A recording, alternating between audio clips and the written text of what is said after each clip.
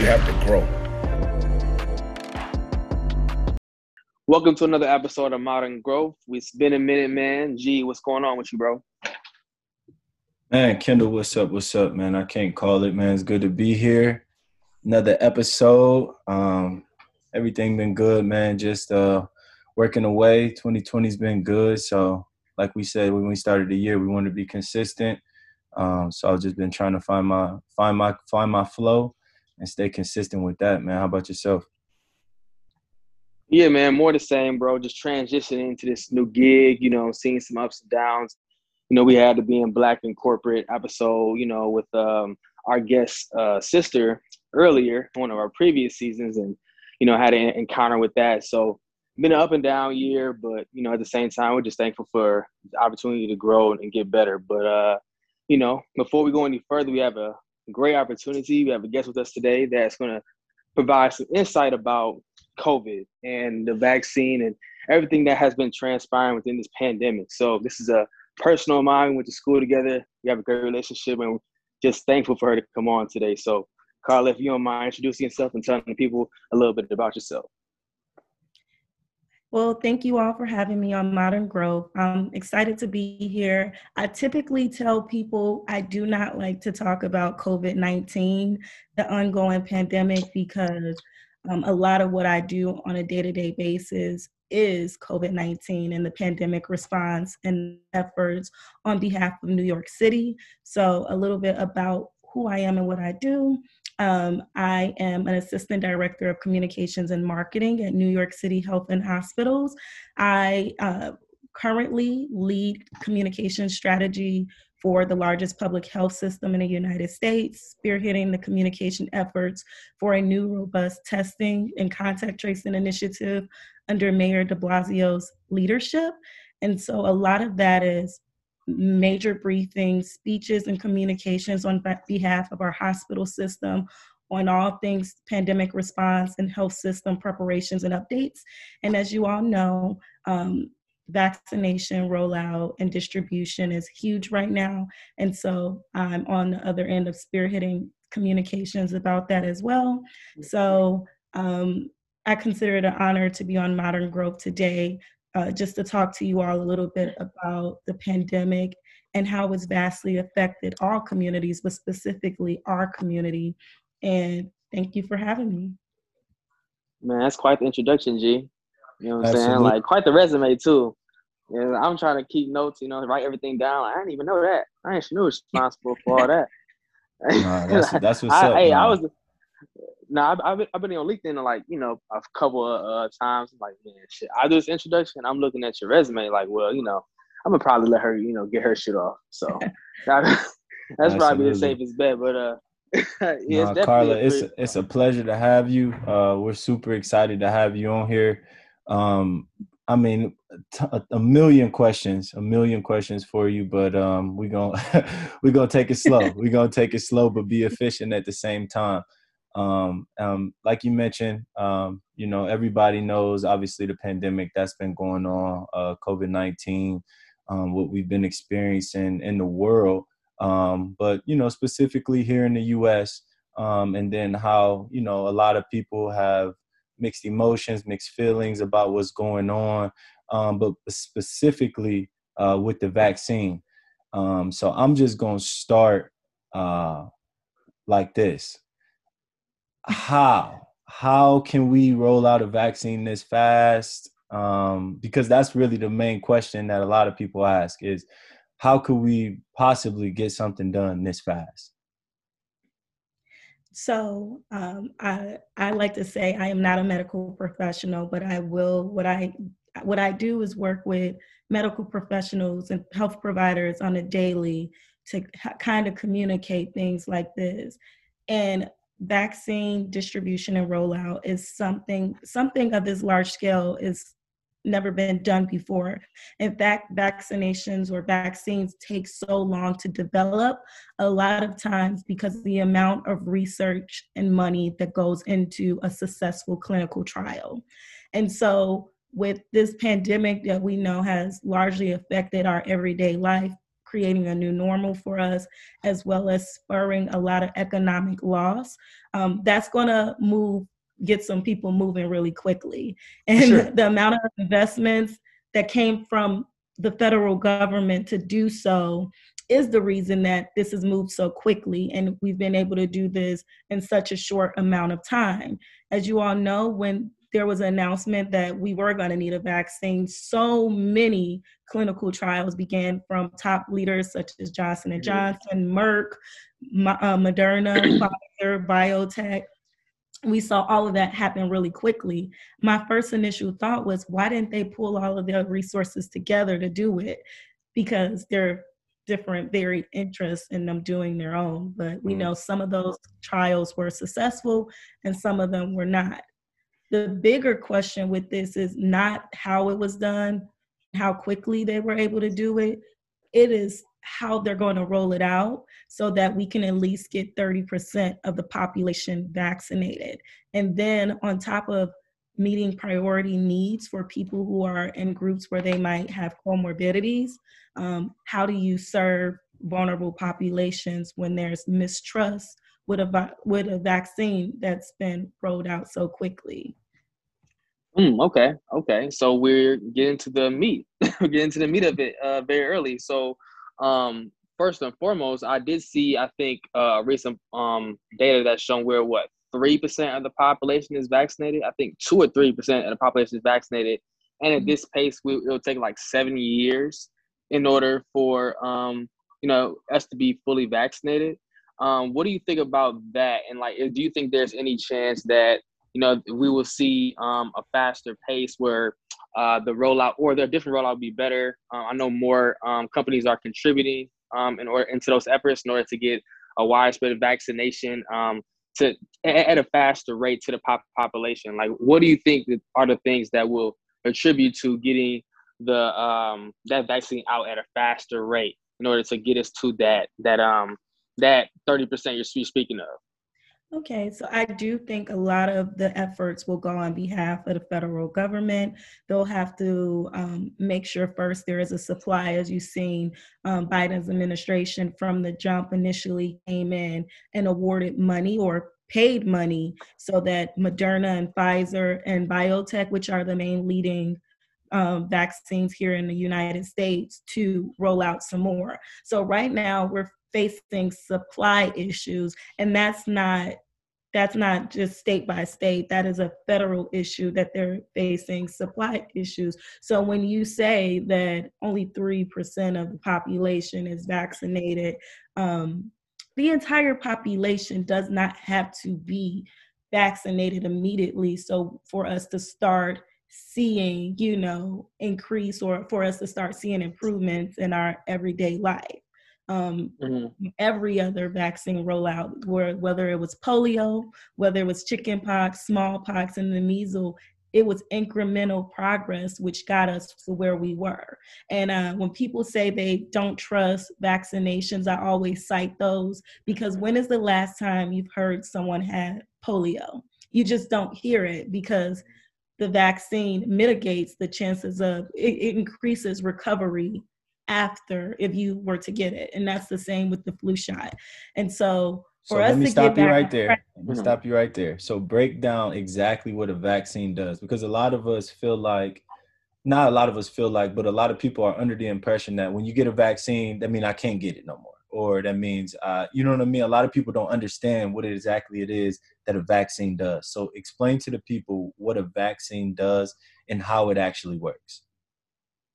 So, okay, I'm going to say it in regular terms, and then I'm also going to say it in layman terms. Say no more. So a vaccine is biological preparation to create an acquired immunity response to a virus should you get it.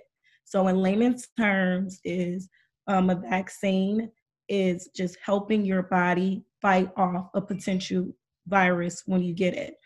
Does not mean that you're no longer susceptible to getting that virus. It just means that your chances, if you actually get the virus, your chances of living, your chances that your body will fight it off and create an immune response to it is significantly greater. And so now that's why they're doing priority populations to get the people who will most likely not survive the COVID-19 virus if they get it.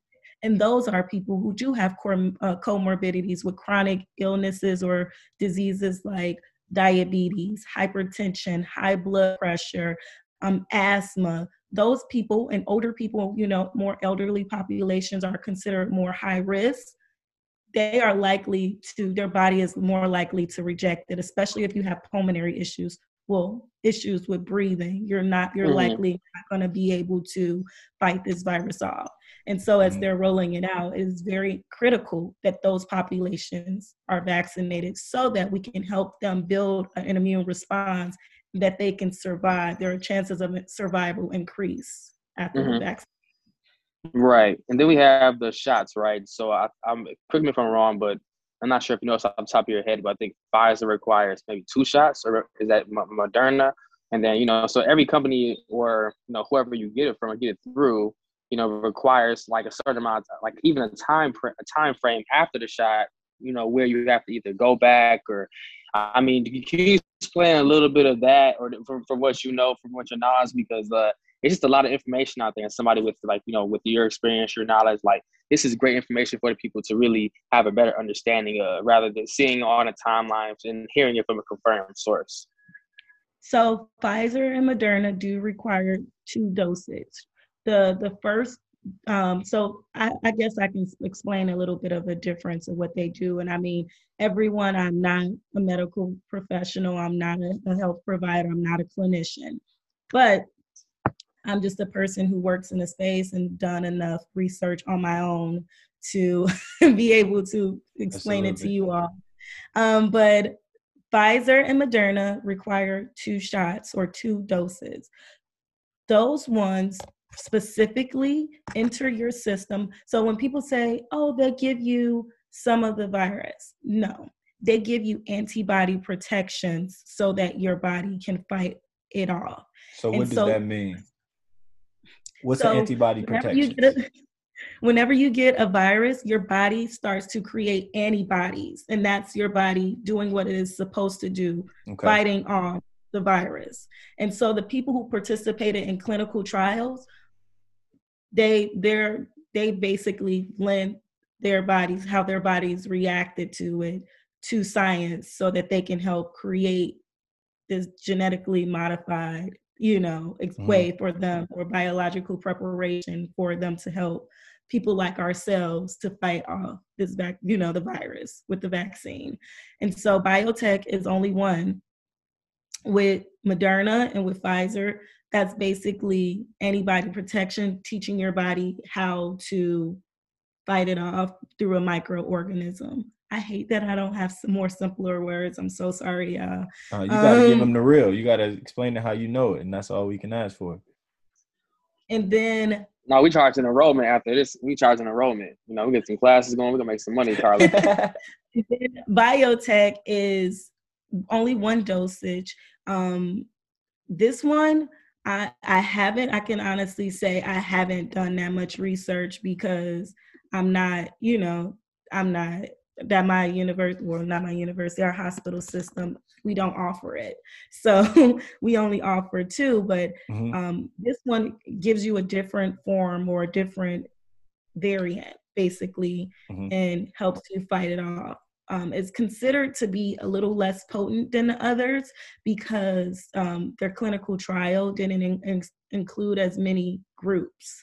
So I don't want to speak down on it. I encourage people to do their studies, but clinical and lab studies say that Pfizer and Moderna will protect you against all variants of this, whereas biotech still has a little more to go, but they only have 1 dosage, whereas Pfizer and Moderna, you take the 2 dosages. The first one, you're great.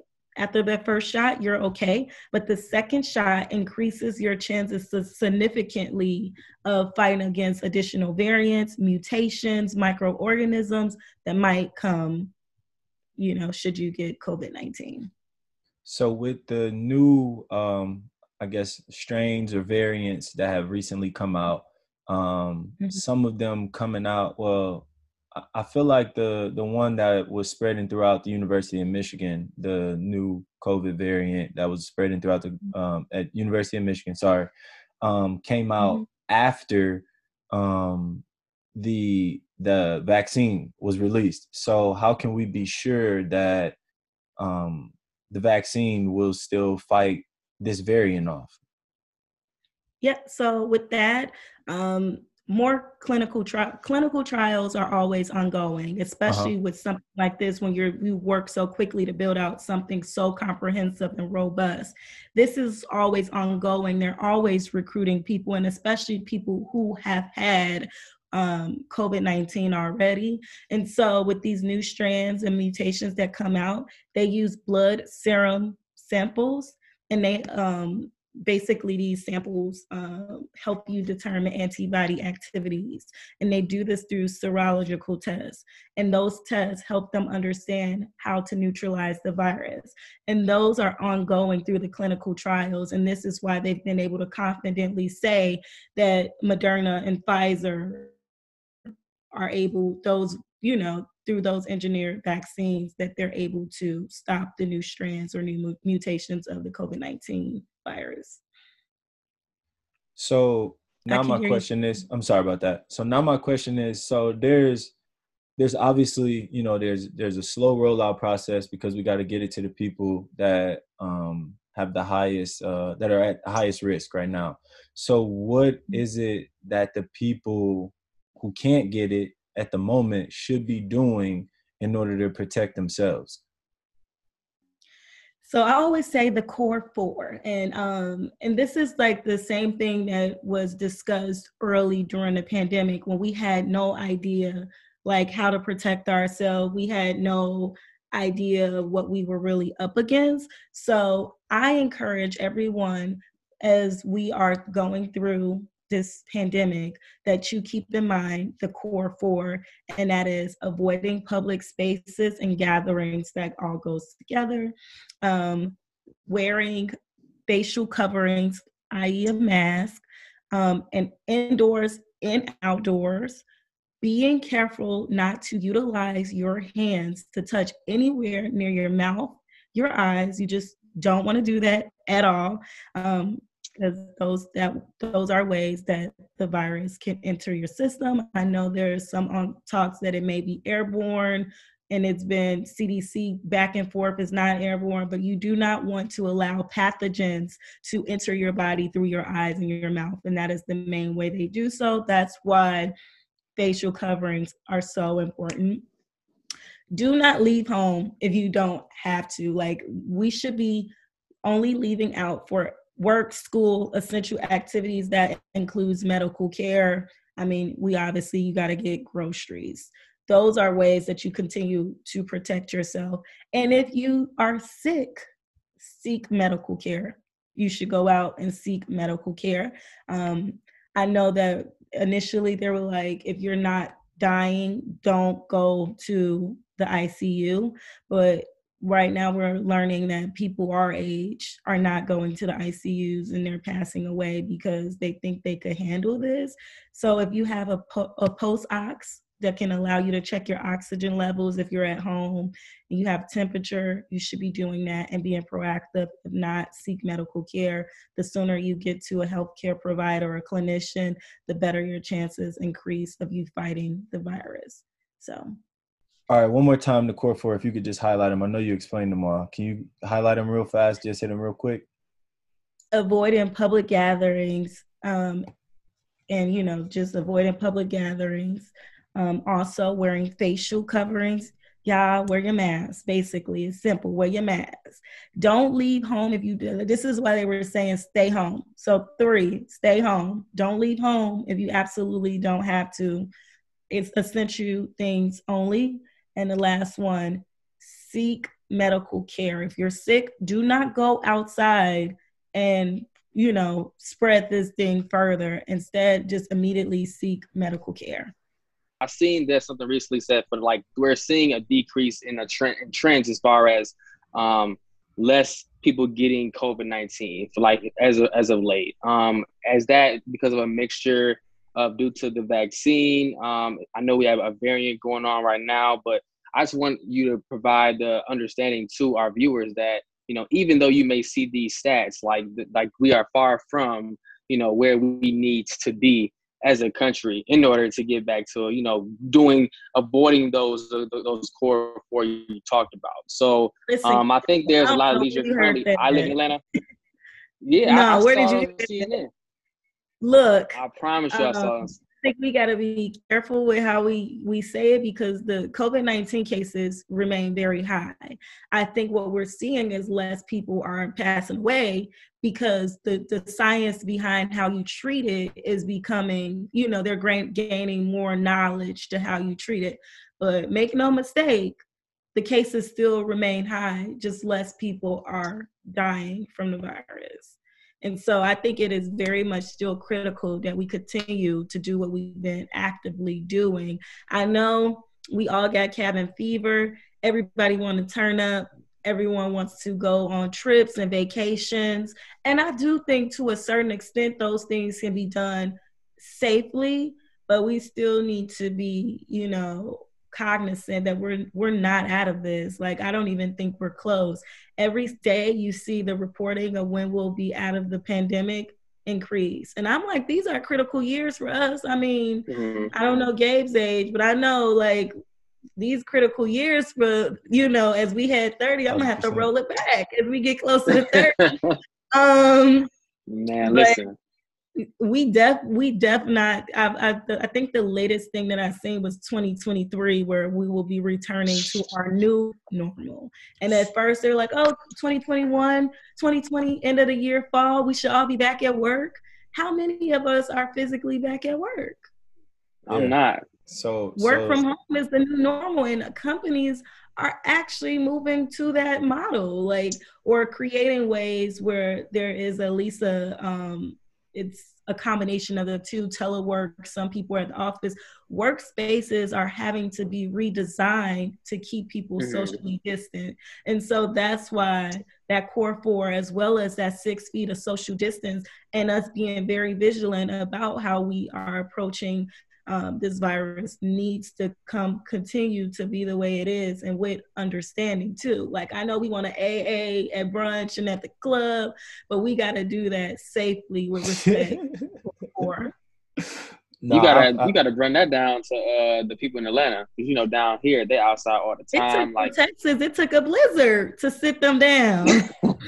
Well, don't wish no blizzard to come through here. You know what I'm saying? Like, it might be good over here. Now you just never know.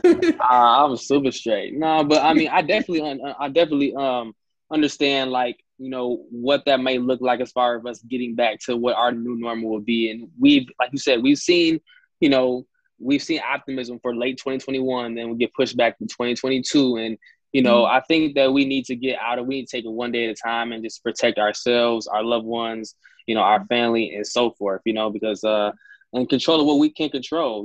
I think that, we've already seen, like you said, we've been losing some valuable years. Like, this will be I turned 29 in about 3 weeks, and this would be my second birthday in a pandemic.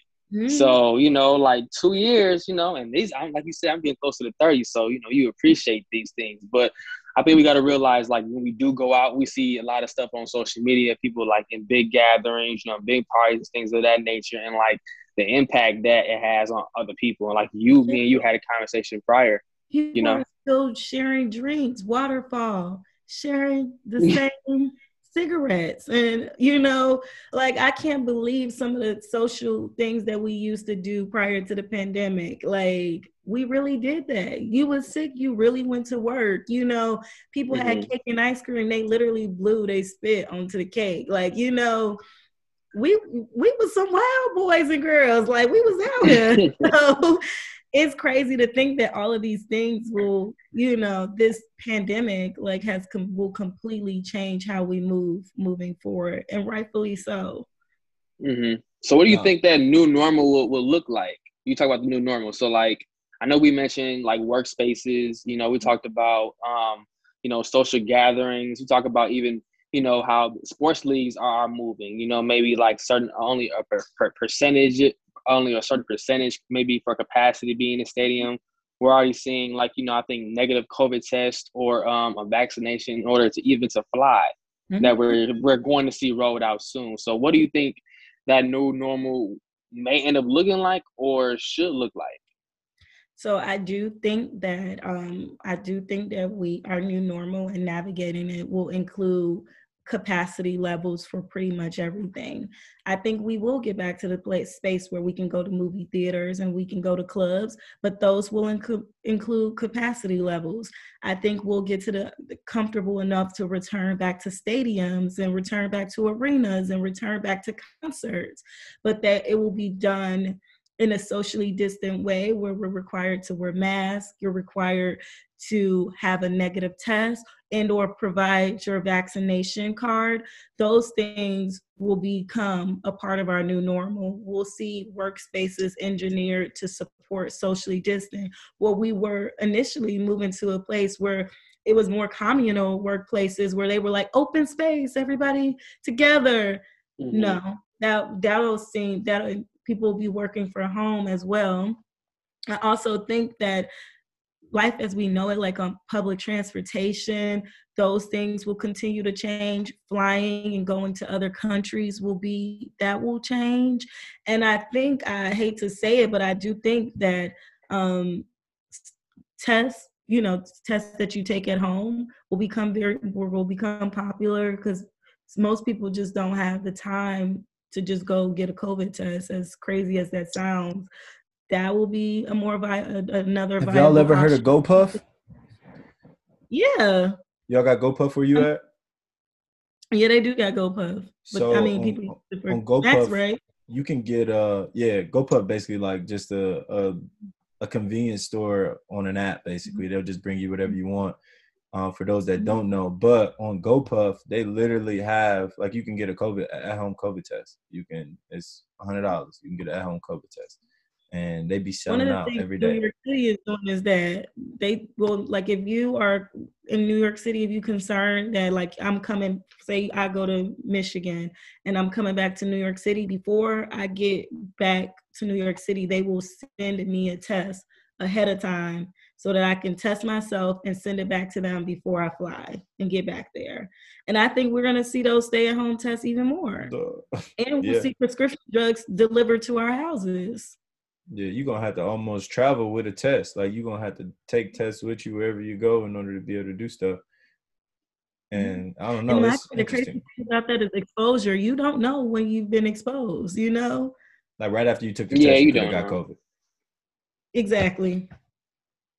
Yeah, I've gotten one COVID test so far, and that was because I onboarded at my new job that I'm currently at right now back in November, and I was coming back from South Carolina with my girlfriend, and they called me saying, hey, like, stay at the office for a little while. You may have been exposed to somebody who had COVID, and it ended up being my direct report who I was training under. And, she ended up getting COVID and stuff like that. So, like, I haven't been back in the office since, and we still get emails and so forth about, hey, like, this person may have been, exposed and stuff like that, So we get emails and, that will consider, like, hey, we may push this back. Like, originally when I first started, we were supposed to all be back in office, I think, in February 15th. Now it's March. Then it was March. Now it's April.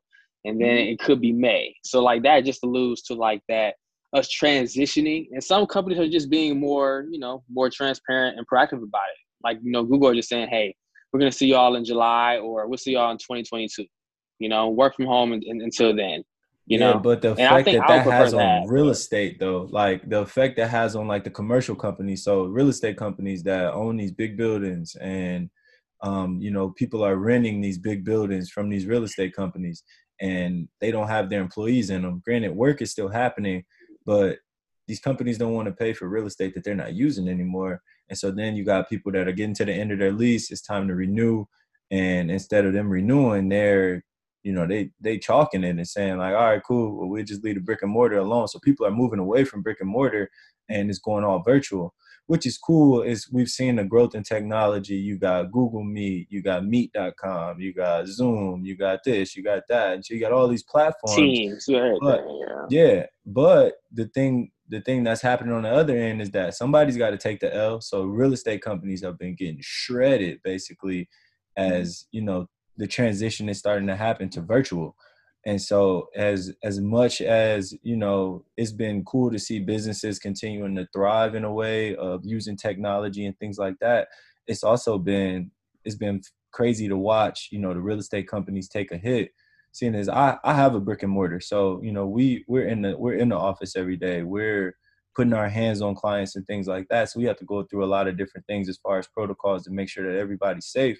But I wouldn't be able to run my business if we didn't have a space or we couldn't put hands on people. So I think we will see a change completely though. I don't think that the brick and mortar will completely fade away.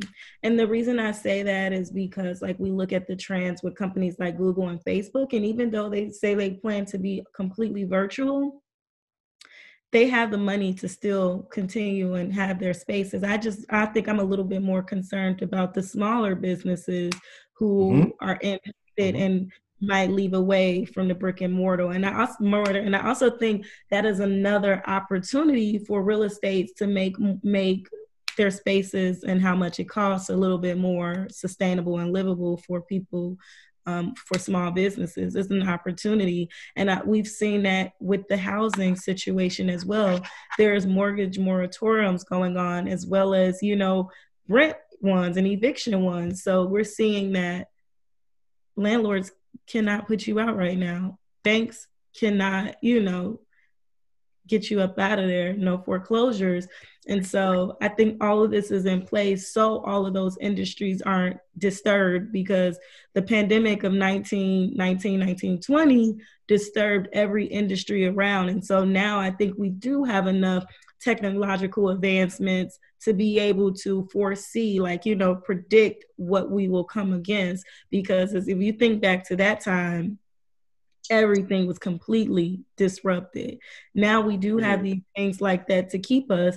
And that's why the vaccine rollout is so important, because people do want to return back to work. I know some people love working from home, but this ain't for me. I respect it.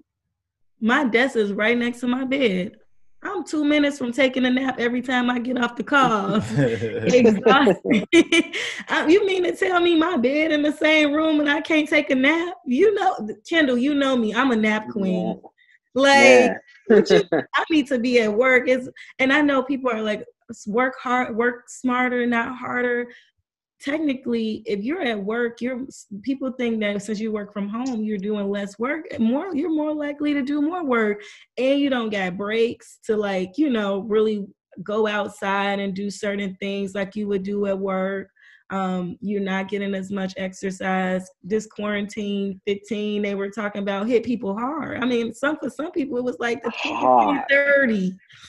So I think a lot of people do want to see us return back to workspaces. And as soon as people could get massages, they could go to physical therapy. I know for me, I hadn't seen the ortho from like February into May. They jumped at the chance. So I do think we should be okay on some fronts. Yeah, no, I agree. I just think that, you know, a lot of things, like, so for example, I was saying that about real estate just because, you know, demand is going down. And so then the value, the property value that was once on a piece of property isn't what it was before. And so that's killing the real estate companies as in a sense that, you know, the portfolio was valued at this rate and then now it's here. But I know that brick and mortars won't leave just because of the fact that education in itself. So like these kids that are at home learning, oh man, this is awful. This is terrible. I mean, I'm watching. No, for real. I was at home with my nephews. I was at home with my nephews about a month ago, and just kind of watching them do school. And it's cool because for them, you know, I'm watching them kind of grow up and seeing things from like more of an adult perspective. Oh, I got to be back online right now. Oh, I got to do this. you know, watching them, you know, have to go back online and do things like that. That piece is cool, but I mean, they ain't learning squat. I mean, they all they can do. Oh, I tried to send my assignment in and it didn't go through. You can't tell the kid that he not working email the right way. Like, you don't know that. Like, he's 9. So like, how are you gonna tell him that he know what he doing? Like, he just found out about email last year. So like, how, you know what I mean? So it's brick and mortars is definitely not leaving completely, but it's gonna be interesting to see how this transition goes, because like y'all said, you know, they saying we're not gonna be out of the pandemic until 2022 or 2023, and I don't know. But my question to you, Carla, that's real. That's a good point, Gabe. yeah, my question to you is, what does out of the pandemic mean? You know what? I just compare it to what it looked like when people were out of the pandemic and during 1920, 1919, 1920.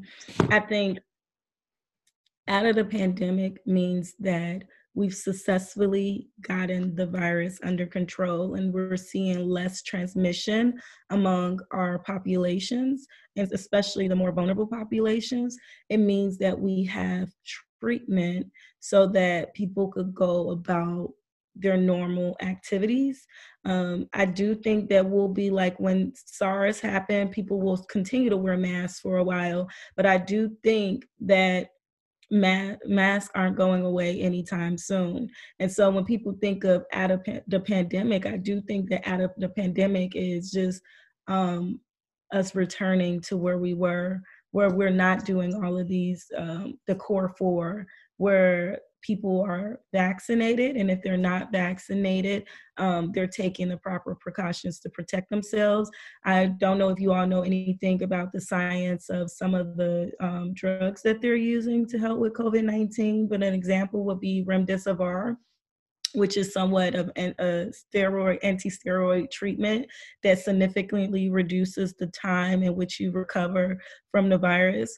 And that's like something that you could take almost immediately, and they offer it to you when you get to the hospital. They'll say like, do you want this treatment? And I always recommend, I have had family members who had COVID and were in ICUs, and I would say, please take that, take that if you can, because that would help with breathing, difficulty breathing. And so I'm thinking on the forefront of science that we're going to see more treatment like that become available, and they're working towards it now. And then, of course, the vaccine, and that's why people keep saying the vaccine. Also seeing more robust testing initiatives to make sure testing is at our fingertips, rather. So the biggest thing that I'm hearing is that, if we're embracing the fact that we're going to be in this pandemic for the next, 2 or 3 years.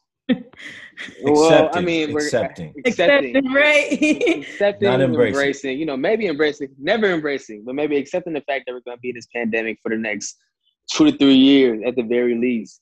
And we have this vaccination rollout at the same time where there's a lot of distrust within our community. So let's talk about it. Like, what do you think needs to happen to establish that confidence within our community to save ourselves, to put ourselves in a position to maybe take that vaccine to not only protect ourselves from ourselves in the coronavirus, but also from our loved ones as well? Because, if that vaccine may not just be for you, but it may be to protect those loved ones around you, So, I mean, what do you think needs to happen within our community, and the conversations that need to occur? Because we hear about the Tuskegee experiment, and, there's a lot of distrust within our community. So where do we start in order to establish some confidence in order to turn that trend? Because at some point we need to be responsible and at least, not be so close-minded when it comes to this vaccination. I think public health education will be critical. And I do think there needs to be a full-out campaign targeting our communities specifically. Because if we just go to the numbers, and we're being completely transparent here. I mean, you all can fact check me. You can get on the internet and find this yourself. But Black, Hispanic, and Native American population or people are 4 times more likely to be hospitalized from the COVID-19 virus and nearly 3 times as likely to die from it than our white counterparts. I'm trying to be PC, than our white counterparts. Yet we have the lowest numbers of vaccination. And a lot of that comes from mistrust. And I always say that technically the mistrust that our communities have are completely valid. And I know that you cited the Tuskegee Airmen experiment, and I always want to say, or the Tuskegee experiment rather, I always want to say, I ask people when they mention that, I'm like, how much about it do you know? Because I always want to be coming and say, they did not inject them with anything. In fact, they just withheld treatment from them. That's like them knowing that these men were infected with syphilis and not treating them, consciously not treating them so that they could gather more research. And that was a true disservice to those individuals because, some of them eventually succumbed to syphilis. And when you think about that, that is enough for a community to not trust you. Or if you think about how Native Americans were living among this earth and they were doing pretty well, holistically, until they started to encounter some of the diseases from Europe. And even then, they continued to constantly get infected by some of those diseases that they had never experienced. There is rightfully so a reason for us to be distrustful or the vaccine. And specifically, I know that people are hesitant because safety concerns. This is so new. Like, how do I know I'm going to be okay? I could just take some sea moss, some elderberry. All of these things are from the earth. But I think the true way that we'll be able to combat it is through public health education.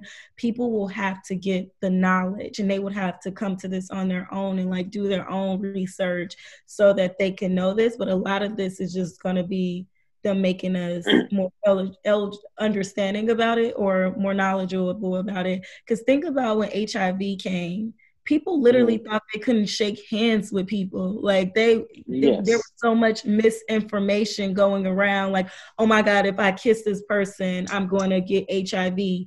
And we've come so far from that. Yeah, we've come so far from that, completely far. And I mean, that's why people think that HIV is completely limited to the LGBTQ community because of all that. People if you were gay, bisexual, queer questioning, transgender, any of that back in the day, there was an automatic assumption that you could have HIV. And we've come so far with just public health campaigns, creating treatment that could help lessen the symptoms, also help lessen transmission with things like PrEP and PEP. So I think that we have a long way to go, especially as it relates to the African American community being hesitant about being vaccinated right now. And I think if we get the right people behind it, I see it at CVS, Walmart, Walgreens, all of them have quickly stepped behind and what can we do to help with this vaccine rollout? And that's pouring our resources together and make sure people know everything they need to know so they aren't distrustful. Sorry. Yeah, I think I think the biggest thing is that you're trying to explain is that, people have to understand the difference in knowledge and knowing something. And, this is why we have you to provide a lot of knowledge with you having such a, with you having so much insight within, the COVID-19 and all its effects, and because of your job description and what you do. Because a lot of people see, something on Twitter or something on a common social networking site. And, there's a lot of false information going around.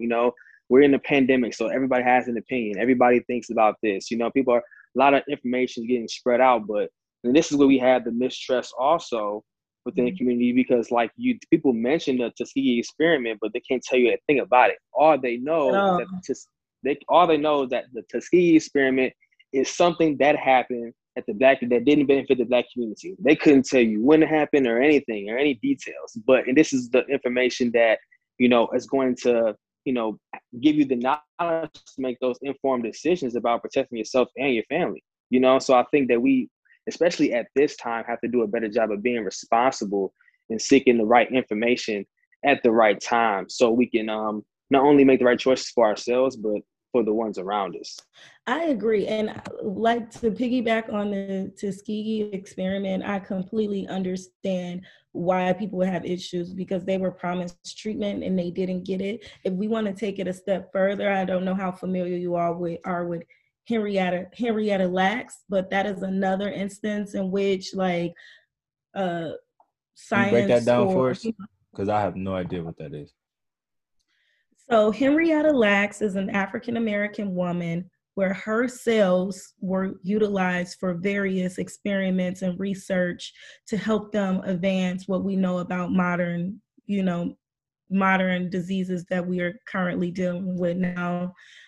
Her family had no knowledge that they were going to use her cells for any of this. And they went without financial compensation. So they never agreed to her cells and her body being utilized for medical research, and they never received financial compensation for it.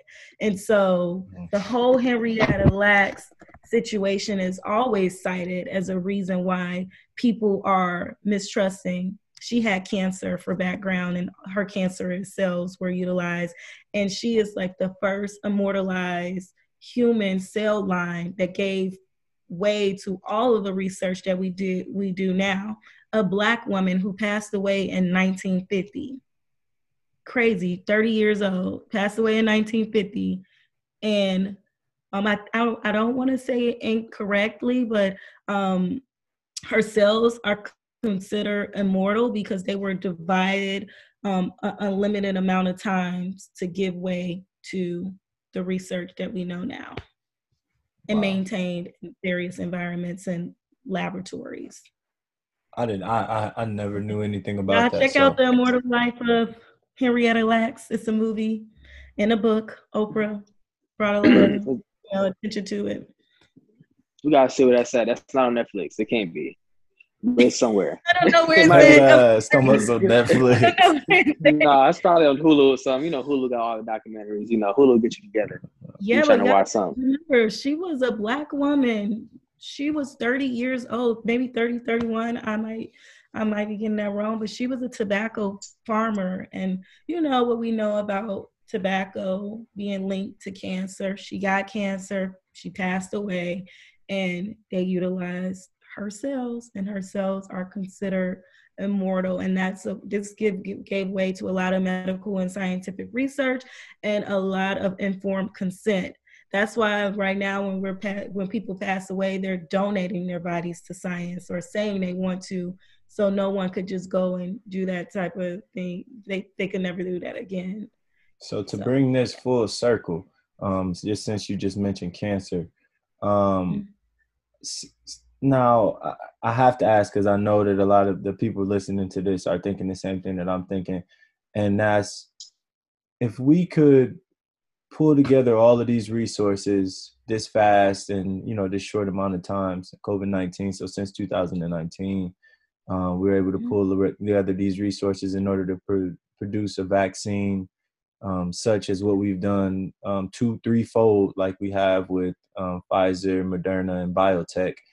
How in the hell have we gone this long, still dealing with, cancer still here, HIV, AIDS still here, all of these other things that, we've been dealing with. They're not, widely affecting as many people because they're not necessarily airborne, but they're killing people, and they're just as they're pretty serious as well. So, and we spend all this money. Like, there's national cancer institutes. Like, there's institutions solely devoted. These people spend their entire lives studying a specific thing, and still, we got nothing.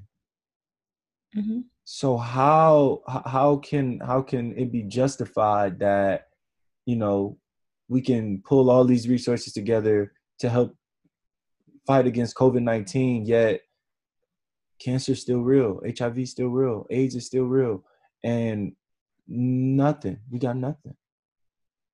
Dang, you are leading me into conspiracy territory now. Oh no, no, trust me, I'm taking you there. I'm taking you there. I got a plan. I'm taking you there. I feel it completely.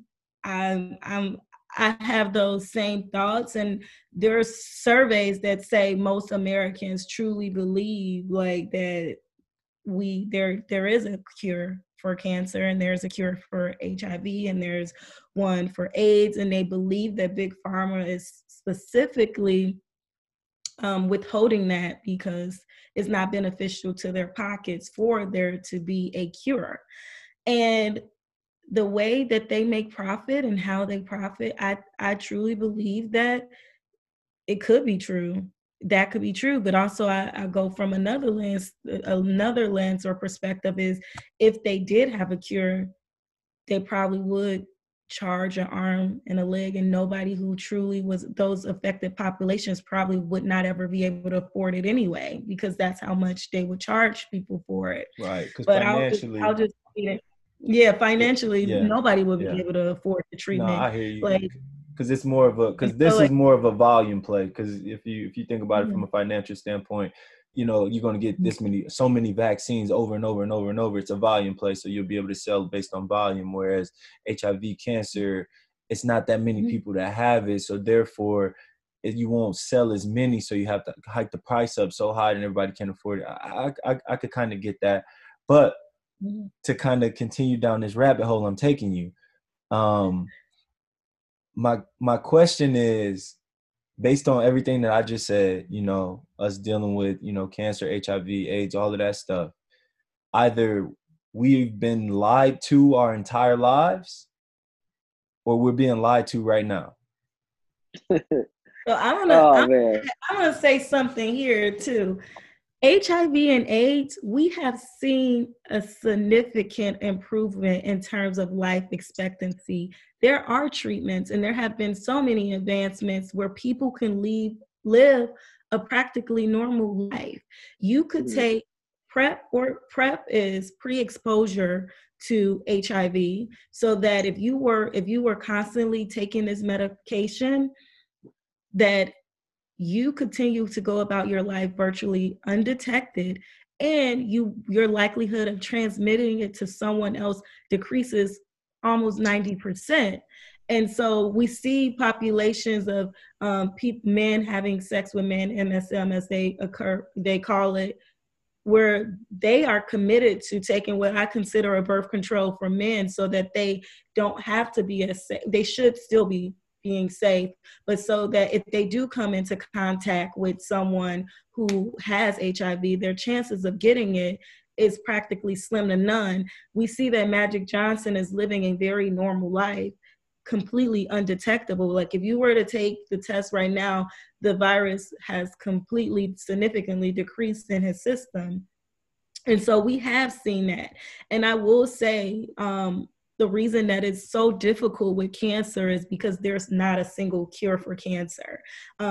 Cancer is the sheer complexity of cancer alone, which is what makes it nearly impossible for them to find a cure for cancer. You see that the likelihood of you living from some cancer is, you'll be okay. If someone says, hey, I have, breast cancer, you're like, oh, my auntie had breast cancer. She lived. You got this. Because that's how oncology is. But as soon as someone says, I have pancreatic cancer, you like, you in your head, like, it's not looking too good. Yeah, it's not looking too good for you, because it's about the amount of research and development that goes into the understanding of some cancers, like Hodgkin's lymphoma.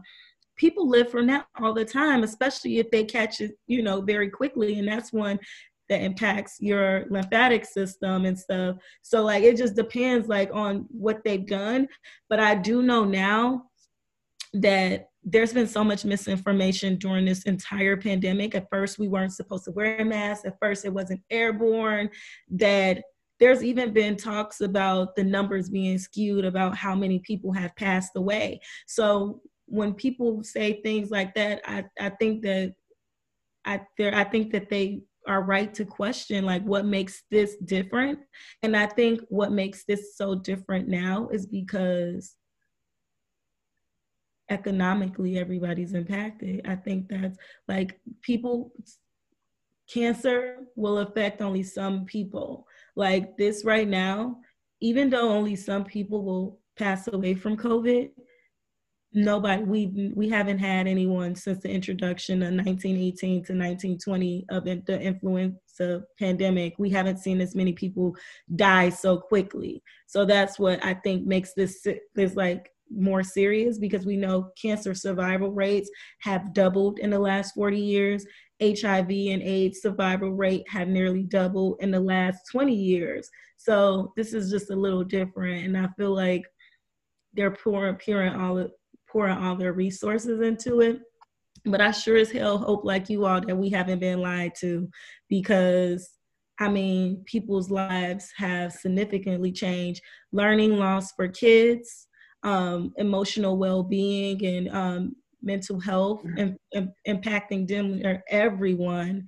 And we'll be dealing with, and the people who have COVID-19, we have not even begun to see the lasting impacts on their health that they'll have. COVID toes, people losing their eyesight, people cannot walk up the stairs, a flight of stairs, without losing their breath. So they're going to see cardiac issues. You're going to see pulmonary issues. You're going to see vision loss. Some people haven't even recovered from losing their senses. So it's just like, we just don't know. Like, so when you, back to the question earlier, like, what does out of the pandemic look like? We might be out of the pandemic, but we don't know. We still have yet to even been able to fathom the lasting impacts. We'll only know when we get there. Yeah. Yeah, I think the go ahead. Well, the biggest thing for me is like, like Carla was saying about the difference is that this spreads so much faster. It's so much more contagious. So, I think that is another reason why the efforts to, collectively put together a vaccine, from all of the, previous companies that were mentioned, happened, because it affected everything so fast. You have people, and not even, you have the death rates, and then like Carla alluded to, like people are still learning symptoms. Like we don't even have a complete list of symptoms. Symptoms have changed from, from one quarter of the pandemic to another. And, now first it couldn't be on surfaces. Now and then it could be on surface. Like it's just something that you can't detect and really have a gauge on and have any control over. So I think, and that's the biggest difference for me when it comes to talking about, cancer and such, because even though like it's been like just further research done where, like Carla said, like it's better life expectancy, in order to like tame cancer and HIV and AIDS, increase the life expectancy. HIV and AIDS for sure, but there are like, treatments for cancer as well. Yeah, that that extended their life expectancy like further than what it would have been prior. But we're still seeing. Well, I'm saying we're still seeing like a lot of those effects where like I've even seen Jason Tatum say like he has trouble breathing at times, so like I think if you talk about attacking the respiratory system, like this is something that, is obviously going to require a lot of attention from, the federal government and the entire world, because they put the world on pause. The only thing that I'm accepting in this instance is that it's a financial play, and that the only way that we rolled it out so fast is because of the volume that we're able to bring in dollars with. That's why that they was able to do this the way they was able to do this, seeing as the world is going to need it, and they'll be able to get the numbers that they need financially from it. It's the only answer I'm accepting. Gabe, Big Pharma could not possibly hide a cure for cancer. The scientific improbability of them being able to hide a cure just does not exist, because we all know somebody who gonna tell somebody who gonna tell somebody. There is too much work that goes into those people get offed. Oh my God. But you're in the rabbit hole. Those people get off, but what they do, they tell somebody before they get off. That's why I think it's like really hard, because think about it. Like when you got a secret, somebody tell Kendall. Kendall might pillow talk with his girl, and this is just, we know telephone how it goes. I And feel so you. it's somebody gonna blab. I always say it's gonna be somebody to blab. Think about how we've been able to get so far. Whistleblowing just exists. So Yeah, it would but be, think about this though. Like, if those, so cancer doctors, they get paid a shit ton of money because they're researching this crazy disease that's affecting people, you know, the way it's affecting people. If I'm going to pay you this type of money, I'm going to control the pace that you going to work at. And but go ahead. No, I ain't saying I'm just saying that's just the way I see it. I just think, You know, I like to play devil's advocate too. I respect it. What about the fact that pharmaceutical companies invest millions and billions of dollars into the development of drugs because they know that they'll get profit from it? So this is why, another reason why I'm like, okay, they developed this. Somebody gonna pay for it. Someone will pay for cancer treatment. Someone will pay for HIV complete treatment of it. Yeah, but one person versus billions. Like, you think about it. Like, you only got, because like we said, cancer treatment is going to be really expensive, right? So you only got a small sample size of the people that can afford it, and then ain't nobody, your insurance company ain't gonna do that if it's really that high, because then you still gonna end up coming out of pocket a ton. So therefore, be in debt. Exactly. So then that's going to roll over, and that's going to be generational debt at that point. So, you know what I'm saying? So then it puts everybody into a bind. Why not just keep coming up with different treatments in order to slow it? So that way, you know what I mean? You still got to come pay for these treatments, which is going to slow it. I'm never going to give you a cure, because then I'm going to end up ending what's funding these high-ass salaries for these doctors. It's something that's always going to be on your mind. You're always going to think about it. And then, I don't know, I could go all day about this. So I also think oncologists and doctors, they don't really play as big of a role as we think they do. I think that when we look at it, it's chemists, it's scientists, it's the researchers. The scale of an operation to hide something, I mean, to create something like that would be too big, and it would be like really hard to hide. I think that there have been medical advancements towards it, but I don't think they're nowhere near uncovering what they need to know about cancer. Because, I feel like every day, or not every day, but too many people pass away from cancer, and a lot of people do pass away because treatment is not affordable. And realistically, we are, African Americans, people who are low income, they are more likely to pass away and not get treatment. And a lot of that is because we don't go to the doctor as often as we need to. Me and Kayla, our running joke in our household growing up was like, we would have to be coughing up blood to go to the doctor. Some people had it where their parents would always take them to the doctor, but my parents was coming up with home remedies like, you got the pink eye, we're going to put some of this on there, we're going to rub it on, you good. Like, you sick, we give you some tea, instead of an urgent care visit. Even now I'm sick as we're doing this, and I haven't went to see anybody because that's how long we prolong care. Core four. Yeah. True. Come on, coach. You telling us core four. You ain't. No, listen. I don't really leave this house, and I also don't have COVID-19. I get tested regularly because I work in a hospital system. I have tonsillitis, so that's completely different, completely unrelated. If I had COVID-19, I wouldn't even did this with y'all, because I don't think I could even talk about it. Oh my God, no, that'd be traumatizing. Right, I had COVID-19 now, and I will let y'all know, from somebody who had COVID-19 early in the pandemic, people not lying when they say that you going through it. And then it's this myth that if you get COVID-19, you cannot get it again. Antibody protection only lasts 3 to 4 months. Y'all heard it here on Modern Growth. Whoever, 3 to 4 months. So you could get it. COVID will run it back. So keep that in mind.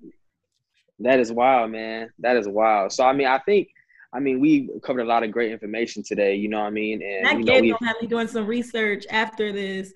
yeah, Gabe in a rabbit hole right now. He got me in a rabbit hole.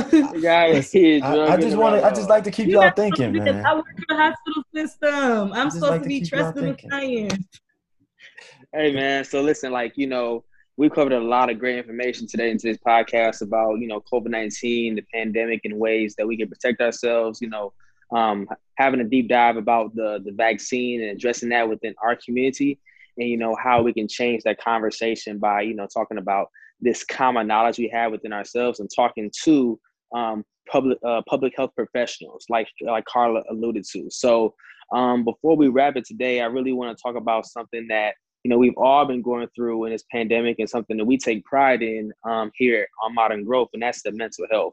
So, you know, like, let's talk about the mental health for a quick second about, you know, in what ways do you feel like, you know, the pandemic has affected your mental health, and what are you doing to, you know, combat those things?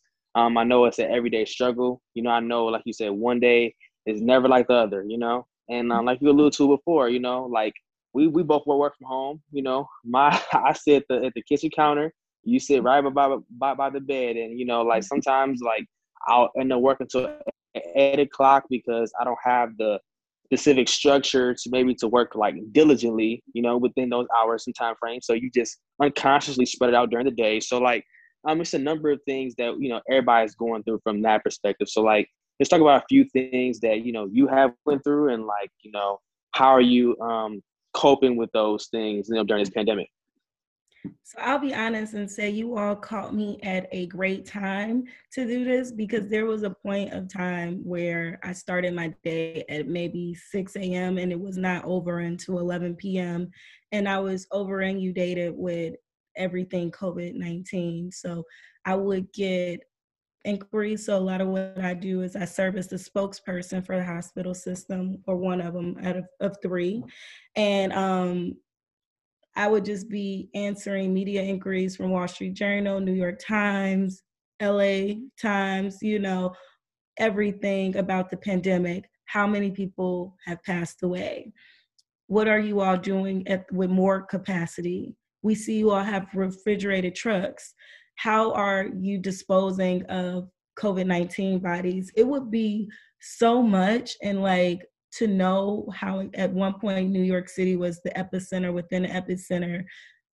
I don't think I had a normal day that entire time. I would literally just, you know, like, just pray, like, how am I gonna get through this day? Like, just taking it day by day. And I even think during that time, I had wine every single night. I know a lot of people been coping with alcohol, like, throughout the pandemic. And I also think this has made a lot of different people, including myself, confront some some issues I had within myself before the pandemic, because I'm stuck to deal with them alone. This pandemic initially created isolation for a lot of people. And for me, I was completely lonely because I'm new to New York City. I've been living here almost 3 years now, but like, I never like truly found my tribe. So I was just going through life alone initially at the start of the pandemic. Zoom, FaceTime, all of those things have made it easier. But I just worry about people who don't know about healthy coping mechanisms or techniques. I was able to I was in therapy before that, but I was able to be like, hey, I need to come back during this time. And they said that there's been a significant they said there has been a significant increase in people seeking therapy. And I'm always going to be an advocate for people going to therapy. Suicide has also increased during the pandemic, so that we know that this is real. And I can speak for so many people where you just like, there's a lot of WTF moments, like, I can't believe we here. A busy day out, you could easily forget about the things you got going on inside your head. Like, you could be like, oh, I'm going to happy hour with Kendall and Gabe, what's good? You know, you can watch sports in an outside setting. But like, a lot of us had to sit and really face ourselves and sit with the things that we avoided for so long. And that includes myself. I feel like I'm 110% better than who I was when I entered the pandemic. And I don't even think I was bad, but that's just how intimately I've gotten to know myself through therapy and understanding just in this time alone, because it has not been good. It's been some good times, a lot of good times, but a lot of it has been like really forcing you to deal with your stuff. Mm-hmm. And also, I love the title Modern Growth. I love it. I just throw that in right there. So I'm gonna ask y'all, how have y'all coped with it? How have you all coped with the pandemic and the mental health? G, you wanna go first? Yeah, I don't mind. So for me, everybody that listens to the pod knows that I'm an advocate for therapy. I go to therapy every week. Don't miss a week. Just because it's that important to me. I dealt with a lot transitioning from playing football, and when I made that transition, it was difficult for me, just because of the simple fact that I had got used to, living life a certain way and living under a certain structure for so long, and once that structure was gone, that type of drastic change, it takes a toll on a person. And so I didn't really know what was going on initially. And so one of my boys basically was like, man, I'm going to therapy, bro. You might as well try it out. Our insurance coverage, just go see what's up. So I did it, and I just haven't looked back. I ended up stopping for a little while. And it's one of those things where, like, when life is going on and you kind of get into a routine and you just kind of see things for what they are on the surface, and then you stop doing something within that routine, and then you be like, damn, what's going on? What's missing?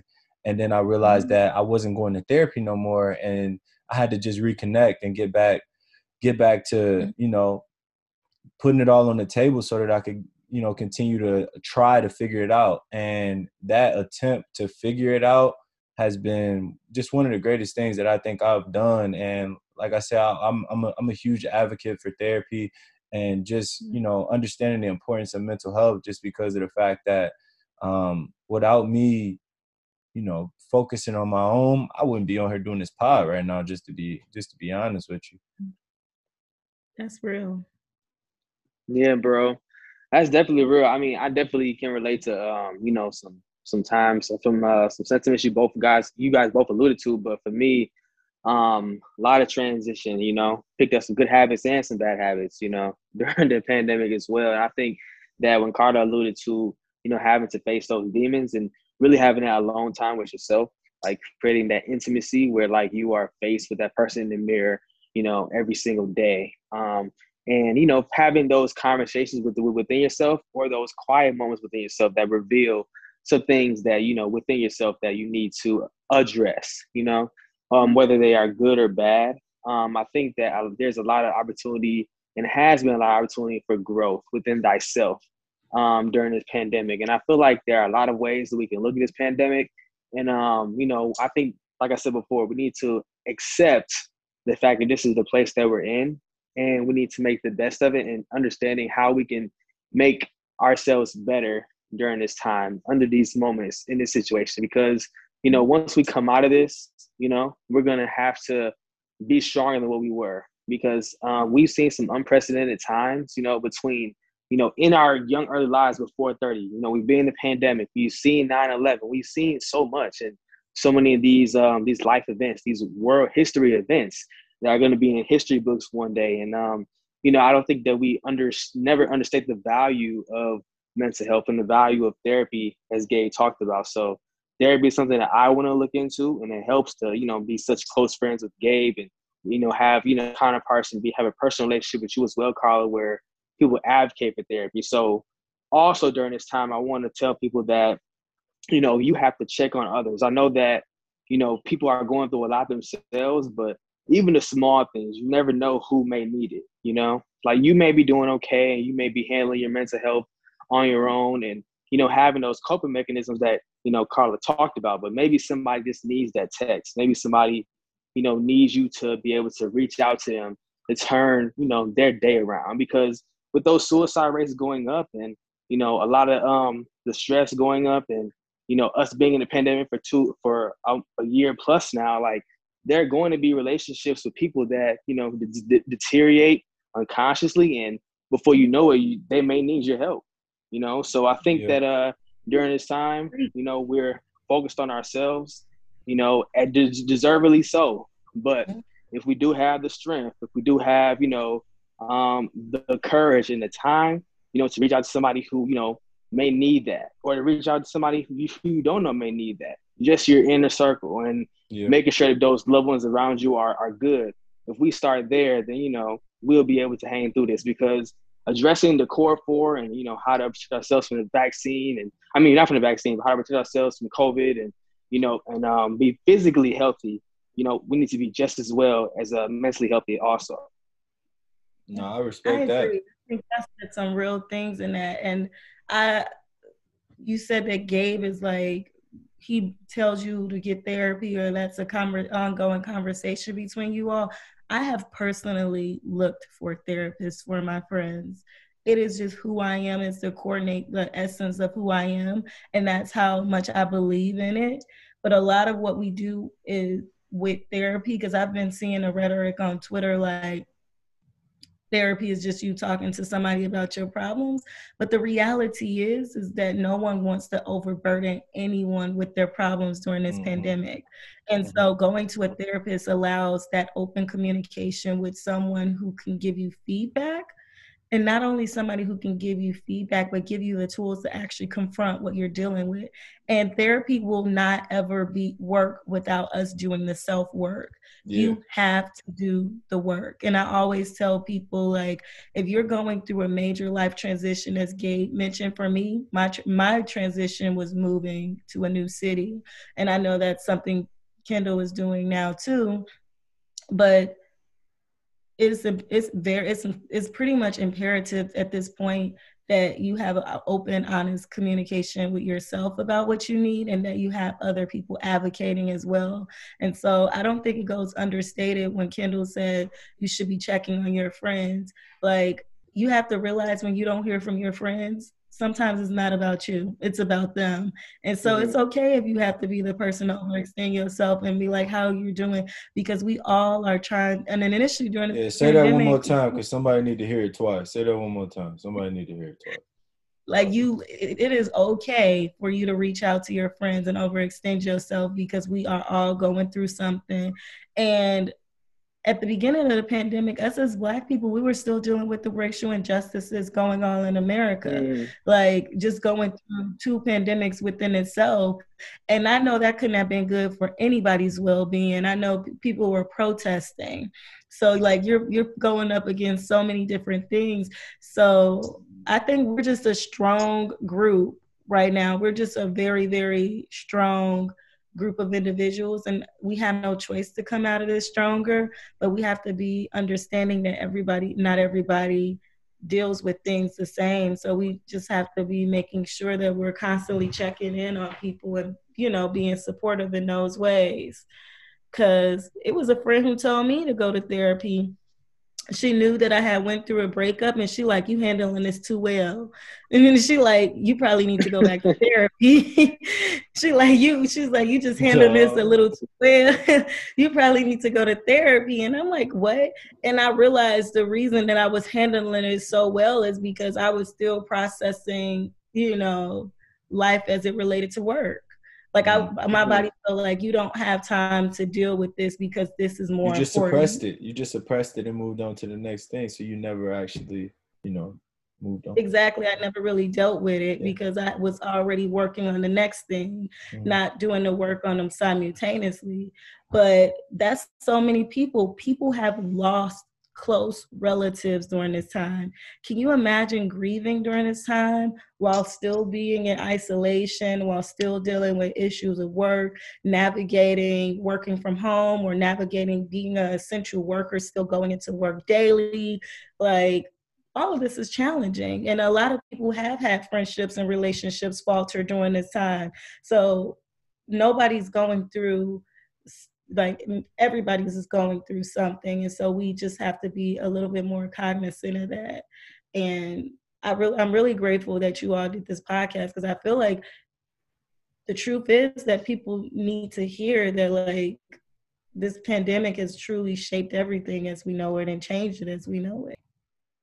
Yeah, I think that it really has. Like, I think I've even noticed myself, like, I told Gabe, you know what I'm saying? I've had conversations with my girlfriend, like, dang, like, 2020, I was not myself. You know what I'm saying? Like, I want to get back to myself. And, like, you don't even realize, like, I mean, virtually everything we went through last year, you know, in the pandemic when the first initially started, and then also the racial injustice, like, we were unconsciously depressed, like, lifeless at times, you know, just like logging into work, like, hope they don't expect nothing from me today because it ain't happening. Like, as long as long as they know I'm logging in, that's the most you'll get from me today. So I think, like, those are like things that we've been going through for so long. So, like, even for me, I'm like, man, I've been shit damn near anti.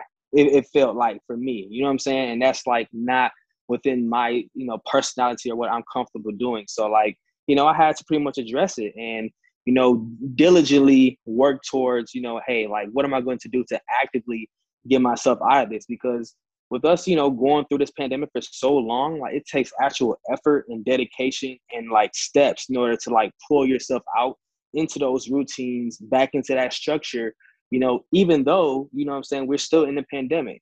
I think that we still need to, you know, provide ourselves some type of structure, some type of, like, consistency in our lives, you know what I'm saying, to make sure that, you know, we don't fall back into that slump, you know? So I think that these conversations definitely need to be had. And, you know, we just want to always end with the mental health aspect of it because that's something we strongly believe in. You know, Gabe and I, as Black men, we also definitely cherish, like, you know, having those conversations and that communication, you know, from our episodes of How to Say I Love You in Black and so forth. So we want to make this a norm, you know, talking about our feelings, talking about, you know, the struggles or inequities that we do deal with, and especially this mental health during this pandemic. So, but if you guys before we end, just want to thank you, Carla, you know, for joining us today. You provide us with incredible knowledge, incredible detail. You know, we see why you earn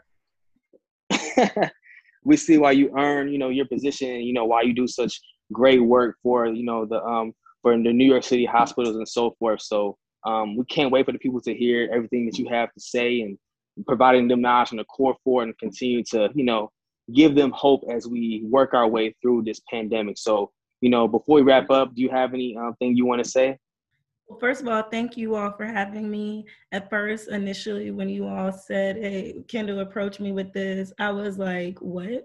I was thinking of so many health providers or clinicians or people in the public health space who could do this. And then I realized I'm in a public health space. Like, so thank you all for doing this. I think this will be especially educational for people seeking to get more information, and just it's just a real honest conversation.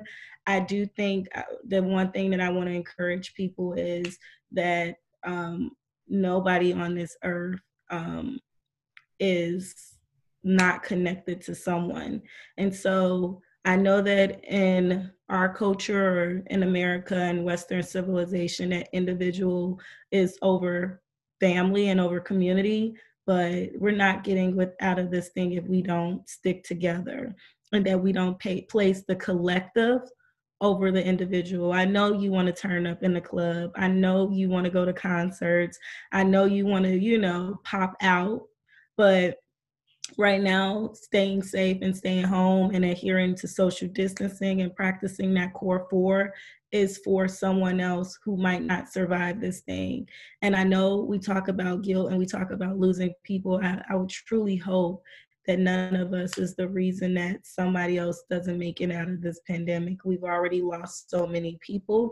And as you all know, our communities are vastly affected a lot more actually because of health disparities, especially since we're less likely to go to the doctor. In addition to, we're more likely to suffer from chronic diseases within our community and not have them well controlled. So just think about somebody else and think about the importance of preserving their life, even if you're relatively healthy. This is about us all continuing on to see another day. You don't want someone else to succumb to COVID because you were selfish in that moment. So that's all I have to say. Snaps. That's what I'm talking about. G, man, talk to me, bro. Oh man, you know I ain't got nothing. All I'm gonna say is, Carla, from the bottom of my heart, I appreciate you. Thank you so much for coming on here and just kicking some game to the people, answering a ton of my questions, which I know other people kind of share the same sentiments as me when it comes to COVID, the vaccine, kind of not knowing certain things or being uneducated on certain pieces. So for that, I greatly appreciate you. Kendall, you got anything else? No, man, I got nothing except, I finally completed my mission of getting Kayla and Carla on the podcast. So I'm good. When y'all picked Kayla, I needed a bone to pick with y'all. I was like, no. First of all, Carla, no, don't do that, because I reached out to you prior first. Why and then you told me come on together? What? We wanted some balance. We wanted a male and a female balance. So like we was trying to interview it. Me and that's the only thing. The same on a lot of stuff. Anyway, we twins. Y'all could have got the. We really are. But listen. But here's the thing. Here's how we extend content. You know what I'm saying? We had Kayla, talk about being Black in corporate America. Now we have Carla, and then then we can bring you back for the bonus episode. It's that we spread out content, Carla. It's a plan and everything. Okay, right? I get it. But I was like, Kayla over me, Kendall, I'm your favorite. We'll get up. We'll talk about this another time. You're right. It's family business. Definitely family business. But hey, for all the listeners, thank you guys for tuning in. Follow us on Modern Growth on Instagram, and thank you for listening to this episode. This will be dropping very, very soon. So COVID-19, the vaccine, y'all tune in. Modern Growth, we out. Peace. Appreciate you, Carla. Appreciate you. You really thugged it out for us, man. Like, from the bottom of my heart. I love you. Appreciate you, man. Not going to ever forget that I did this while sick. Bye, y'all. Yeah. All right. See you later. All right.